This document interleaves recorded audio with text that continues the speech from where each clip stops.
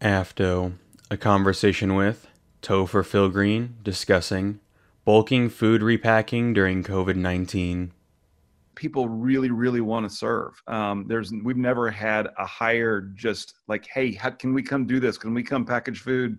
Where can we go? Because the need became just great overnight. And so we've done a couple things.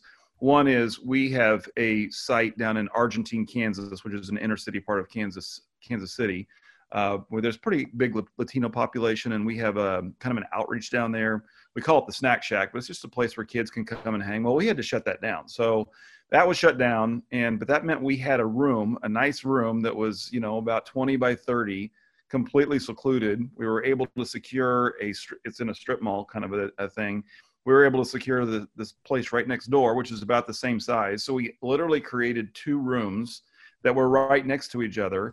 And then what we said is we can't do any big packaging anymore, where you have thousands of people in a room and everybody's doing you can't do that anymore. It's got to be small groups. It has to be a family unit that is quarantining together.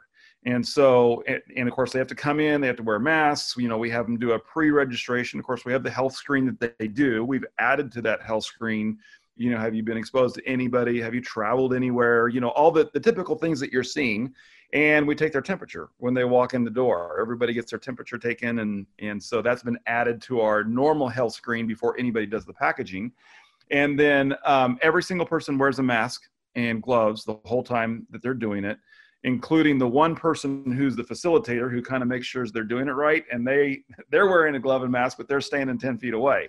So it's kind of like a family of, 6 or 7 come in, or a family of 4. And we had one family of 3, and they're doing a packaging line that normally you'd have 10 to 12 people on, and they're doing it 3 people. So they didn't get a lot done, but they loved serving. And so what we did is we created 2 rooms, and we would schedule them in alternating 30-minute sessions, so we could kind of get one going, and then in the next group, they would wait in the parking lot, and then we would have them come in and do all the check-in and get them going.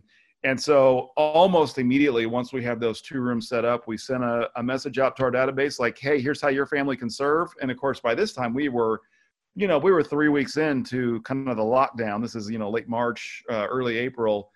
And I'll tell you what, people just wanted to get out of their house and they wanted to serve. And we were just booked up solid almost immediately. And so that's the way we did it for almost 6 weeks is that's the way that we did it. And so that's been going on here all the way until June. And then just here recently in June, we've instituted a same thing, similar, but what used to be, we said you have to be with your nuclear family that you've been quarantining with. Mm-hmm. Now we're allowing that to expand to a group of 12. So it's a small group of 12, same system, masks, gloves, all that kind of stuff, small room, no big packaging. And so, yeah, that's the way we've done it. Do changes in protocol protect the volunteers? When you're doing that packaging line, you're all touching the bag, there's a lot of people that are touching that thing as it goes through. So to me, it's not about protecting the end user. First of all, it's going to go into a box and it's going to sit in that box for several days. If there's any virus on it, it's not going to live very long. Yeah. But it's more about when a group comes in, they're going to be in an enclosed space, which, we know this virus most easily passes in an inside small enclosed space where you're breathing each other's air. So really it's all about protecting each other. That's really what this is all about. How is COVID-19 guidance different for events? Yeah, I think the only change would be in our health screen. It used to be we asked for, have you had any diarrhea or vomiting, those kinds of things. Now we're asking, have you been exposed to COVID? What's your temperature?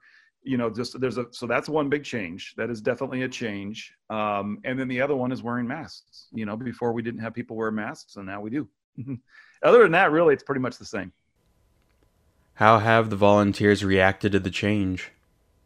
I can speak from experience here because I'm a father. I have 4 kids and 3 of them are in college. And so when this thing hit, they all came home, which was a blessing in disguise. It's something I'll never get back again, to have those kind of days with my older kids that, were essentially on their own. And so we found a lot of families, it was very meaningful to come and serve together. It's just different when you're in a room with 1,000 people and everybody's having fun. It's still serving, but there's something about a family that's living together, getting in their car, driving down to the inner city part of Kansas City to serve the need that it's not going to be like in some pantry 2 months from now, or and it's not going overseas. It's like, no, this is going to serve someone's need tomorrow, because it's on the news. I mean, especially in this particular part of Kansas City, because it's a high percentage of Latino population, the shutdown hit restaurants and food service, which is where they primarily, that's a big part of their employment. It hit that place hard. And so we partner with a local food bank called Harvesters here in Kansas City, and they do some of these food distributions. Mm-hmm. And this is where it's in a parking lot, and they're primarily distributing fresh food. And so it's not part of our Something to Eat program, but it is something that we'll get volunteers, and we'll serve 350, 400 families in a couple hours. And I watched, 2 or 3 weeks into the COVID shutdown, mothers just like, this is it. This is my only food. And, literally so thankful. And we were able to use Harvesters fresh food, which we were able to put into their trunk. But then we were also able to give them something, our Something to Eat packaging that we had done the day before. How are you working with inspectors? I mean, most of the inspectors have their hands pretty full. And usually when the inspectors want to see something is when there's a big thing, when it's on the news and you're renting out a big arena or something like that. Most of this stuff is so small, and they see the AFTO guidance document and they're like, good, you're doing good things. And it's pretty easy. You walk in and it doesn't take more than about 2 seconds of looking around to go like, all right, this is pretty safe. How is the need growing because of COVID-19?